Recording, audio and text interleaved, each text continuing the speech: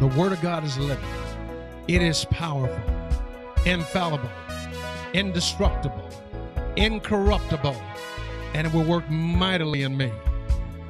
And now, your host, Pastor Jerry Maya Williams, from the service already in progress.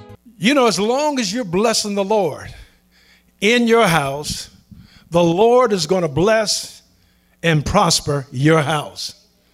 Remember when the Ark of the Covenant, was in the house of Obed-Edom. David learned that God blessed the house of Obed-Edom. He prospered him, and he blessed everything in his household. And as long as you got the ark in your house, beloved, God will bless you. Glory to God. Glory to God. Good morning. God bless you. Thank you for sharing this worship service with us today. Thank you for being here.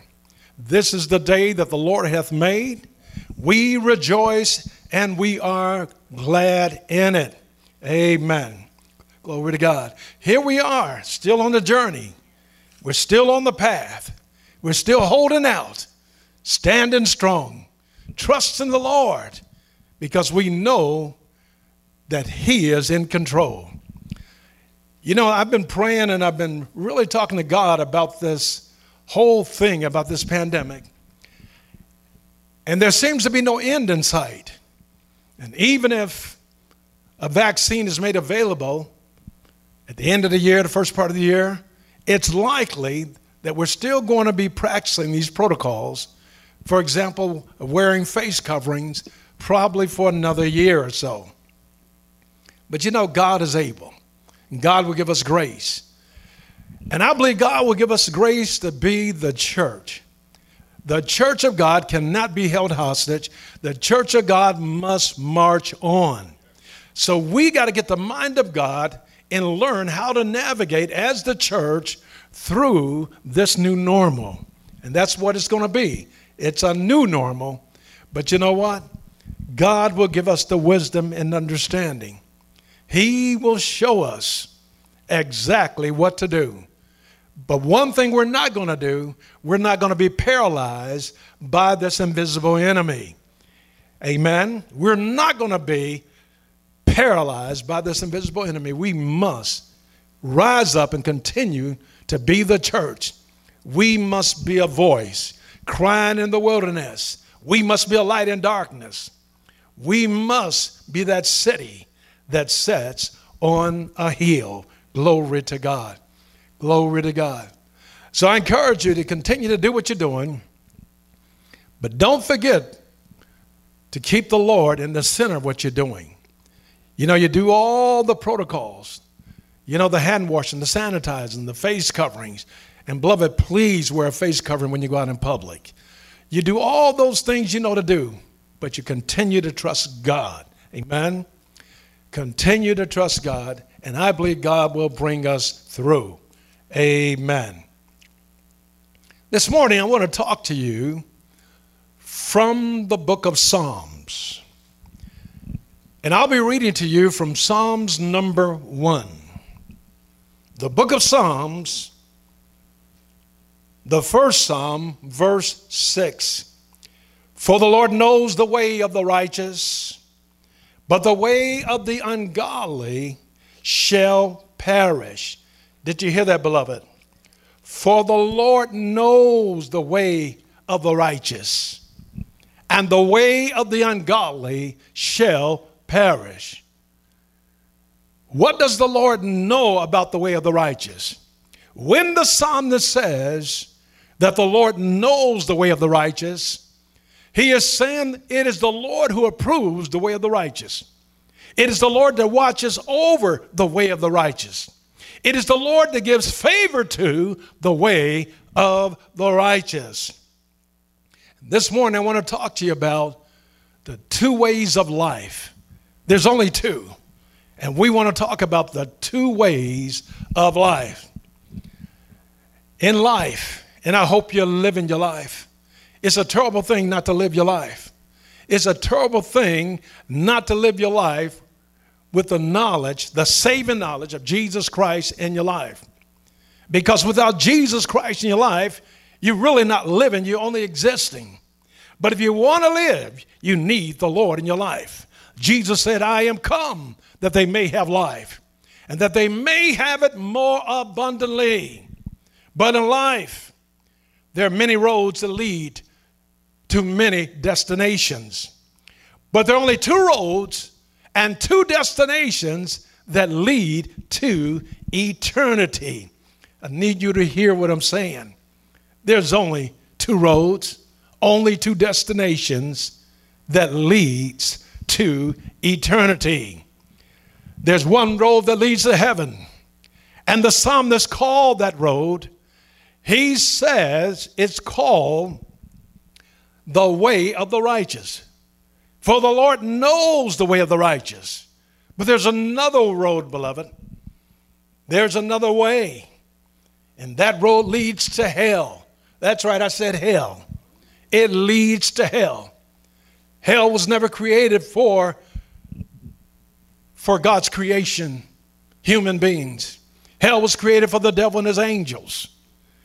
But if you make that choice that you're not going to pursue the righteous way of life, but instead you're going to pursue the ungodly way of life, then your destination will lead you to eternity loss, to hell and damnation. Now that way the psalmist called the way of the ungodly. So there's only two ways of life. It is the way of the righteous, and the second way is the way of the ungodly. The way of the righteous leads to heaven, and the way of the ungodly leads to hell. These are inescapable truths. I don't care how you pretty it up. I don't care how you varnish it, how you sugarcoat it. These are inescapable truths. There's only two ways of life. Either you walk on the path of righteousness or you walk on the path of the ungodly. And you can't get away from those truths. We're talking about the ways of life. You know, the word way is first mentioned in Genesis chapter 3, verse 24. Now in Genesis, God had already told Adam, he said to Adam, of every tree of the garden, you may freely eat. But the tree that's in the middle of the garden, the tree of the knowledge of good and the knowledge of evil, you shall not eat of that tree, for in the day you do, you shall surely die. God told Adam there was only two ways of life.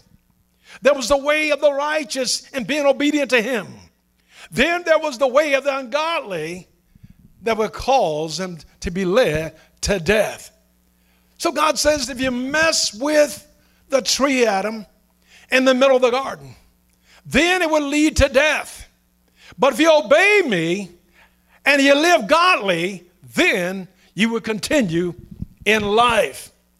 Well, we know that Adam and Eve, Eve was beguiled by the serpent, and she and Adam both were deceived. She and Adam both failed God. She and Adam both disobeyed God. And after they disobeyed God, the Bible says, and their eyes were opened. They saw they were naked. They experienced guilt for the first time. They experienced shame for the first time. And the guilt and the shame was so painful that they sought to hide themselves from the presence of the Lord. Can you imagine that? Living your life trying to hide from God. Now, even though that's impossible, but when you're walking that path of the ungodly, then the enemy will lie to you, and he'll cause you to believe that you can even hide from God. Adam and Eve tried to hide from God, but it didn't work. For the voice of the Lord came walking in the garden in the cool of the day. And he cried out for Adam. He said, Adam, where are you? Adam says, Lord, we hid ourselves among the trees of the garden because we were naked. And God says, who told you we're naked? You see, when you walk the path and the way of the ungodly, you walk in your own nakedness. But when you decide to walk the path of righteousness, then the Lord clotheth you with his righteousness and with his love and his spirit. So because of Adam and Eve's disobedience, because they had a choice to make concerning the two ways of life, and they chose the way of death. God decided in Genesis chapter 3, verse 24, well, actually verse 23, God began to reason. He says, therefore the Lord God, he sent Adam out of the Garden of Eden to till the ground from which he was taken. He sent him out. In other words, he put him out. He expelled him. So God drove out the man. He drove out Adam and Eve from the garden. And he placed cherubim at the east of the Garden of Eden and a flaming sword which turned every way to guard the way. That's the operative word, beloved. It's the first time the word way appears in the Bible. He placed cherubims and flaming swords that turned every way to guard the way to the tree of life. Why did God need to guard the way to the tree of life? Because God reasoned within himself and said, man must be expelled from the garden lest he walks down that way that leads to the tree of life, and he stretched forth his hand, take up the tree and eat, and live forever. Live forever in a sinful condition. Live forever feeling guilt and shame. Live forever with remorse. Live forever in fear. Live forever trying to escape the presence of the Lord. Beloved, that's no way to live. That's no way to live. You can make a choice, and the choice is yours. The psalmist says there was only two ways of life, and the Lord knows the way of the righteous, but the way of the ungodly shall perish. Glory to God. So Adam and Eve were expelled from the garden because they were rebellious, because they were irresponsible. Even when God gave them an opportunity to own up to their disobedience, to own up to their sin, they both tried to explain it away. They both made excuses. So because of their irresponsibleness, because of the rebellion, God could no longer allow Adam and Eve to travel the way of life that led to the tree of life. And as a result, they began to die.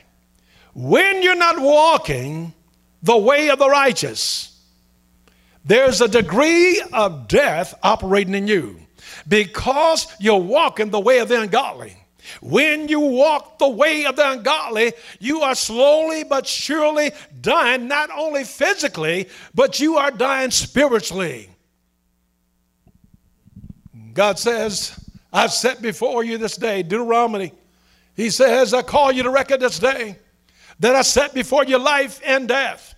Choose life that you and your descendants may live. Choose the way of life and live. When you're traveling down the way of life, then you're living with the life of God. And God takes his life in you and he multiplies his life in you from one degree to another degree. But when you're walking the way of the ungodly, you are slowly but surely dying. God never intended for Adam and Eve to die. When God created Adam and Eve, God intended for them to live forever. But because they chose the way of the ungodly, then they began to little by little die. And 930 years later, Adam died. People are still dying, all because of Adam's sin, all because of the choice he made. And I'm telling you, for the Lord knows the way of the righteous, but the way of the ungodly shall perish. The truth be told, there's only two ways of even looking at life. You can have a God-centered point of view, and that God-centered point of view will always lead to life. Or you can have a man-centered point of view. When you have a God-centered point of view about life, then you allow God and his word to inform the things you believe, to inform the things you do, to inform the very values you embrace. When you have a God-centered view of life.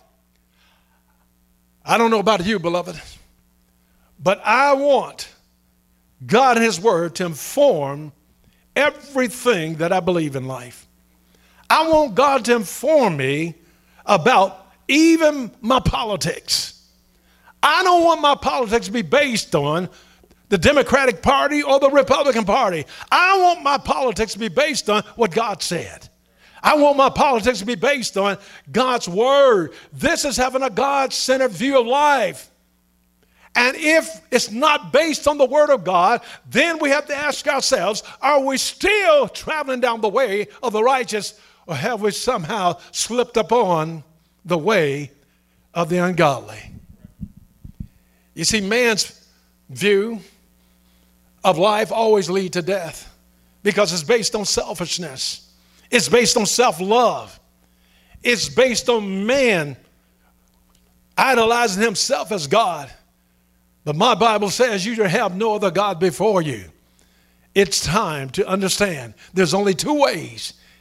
And we need to ask ourselves, which path are we traveling? Are we traveling the path of righteousness? For the Lord knows the way of the righteous. Or are we traveling the path of the ungodly? And the path of the ungodly, the psalmist says, and the ungodly shall perish. Glory to God. So there's only two ways of looking at life. And the truth is, there's only two ways of life. Plain and simple. This is not a difficult message to understand. Only two ways of life. It's the way of the righteous, and it's the way of the ungodly. It's the way of the righteous and the way of the ungodly. So which way are you traveling? Are you lost? Do you know where you're going? Or are you in disobedience or rebellion like Adam and Eve? There's only two ways to go.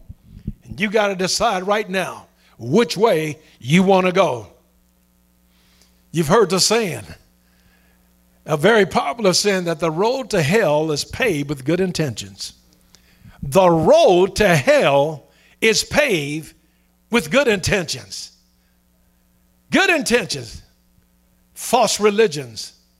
People embrace false religions. People embrace misguided philosophies. People embrace all kind of bad, ungodly ideas because they sound right, they feel right. Sometimes they appear to be right.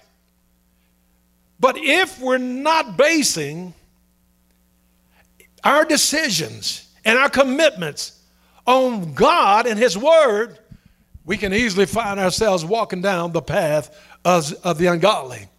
You see, Proverbs says in Proverbs chapter 14, verse 12, and then it strongly emphasizes again this same verse in Proverbs chapter 16, verse 25. There the writer of the Proverbs says, there's a way that seemeth right unto a man, but the ends thereof are the ways of death. Now God repeated that verse. Anytime a verse is repeated in the Word of God, it's because there's a strong emphasis that God wants us to be made to us to understand this is a truth that we need to embrace and not allow it to escape us. There is a way that seems right unto a man, but because it seems right doesn't mean it is right. It seems right, but it leads to death. There's a way that seemeth right unto a man, but the ends thereof, they lead to death. I want to live. You want to live. And I don't know about you, but it's not enough for me because something seems right. You know, everything that glitters isn't gold. Everything that shines bright isn't true. So be careful about those things that seem right. Well, seems to me, you might say. But what did God say? What does the word say? Don't get caught up with those things that seem right unto you, because the ends thereof could be the ways of death. There's so many false religions right now. And what is religion? Religion is man's search for God.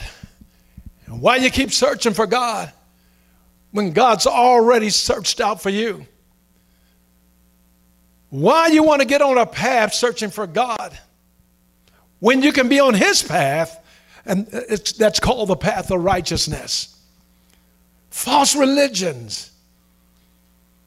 And if it's religion, it's probably false in the first place, because this isn't about religion. This is about God. This is about having a relationship with God. And when you have that relationship with God, the psalmist says, for the Lord knows the way of the righteous. He didn't say the Lord knows your religion, but he knows the way of the righteous. And then we have all kind of misguided philosophy, man-made philosophies. And we begin to build our lives around those things. We begin to stand on those things, not realizing they're nothing more than sinking sand. Not realizing that that road we're traveling is filled with potholes. It's filled with all kind of pitfalls. Humanistic philosophies. Evolutionists. People want to tell you that the earth is 4.6 billion years old, when God tells us in his word that this earth we live on is just a little over 6,000 years old. Huh? And why did they tell us that? They'll even tell us there wasn't anything true about creation. But this thing's about evolution, they'll tell us. Some amphibian washed ashore from the sea and somehow evolved to become a monkey. And from a monkey became a chimpanzee. From a chimpanzee became a gorilla. And from a gorilla, he became man. I don't know about you, but I am not derivative. I do not derive from a monkey. I derive from God the same way God formed Adam out of the dust of the ground. He breathed into his nostril, and Adam became a living soul. That same God breathed the breath of life in my mother's womb. And I came forth out of her womb, made in the image and after the likeness of God. Glory to God. But we have a choice. We have a choice. Which road are you going to travel?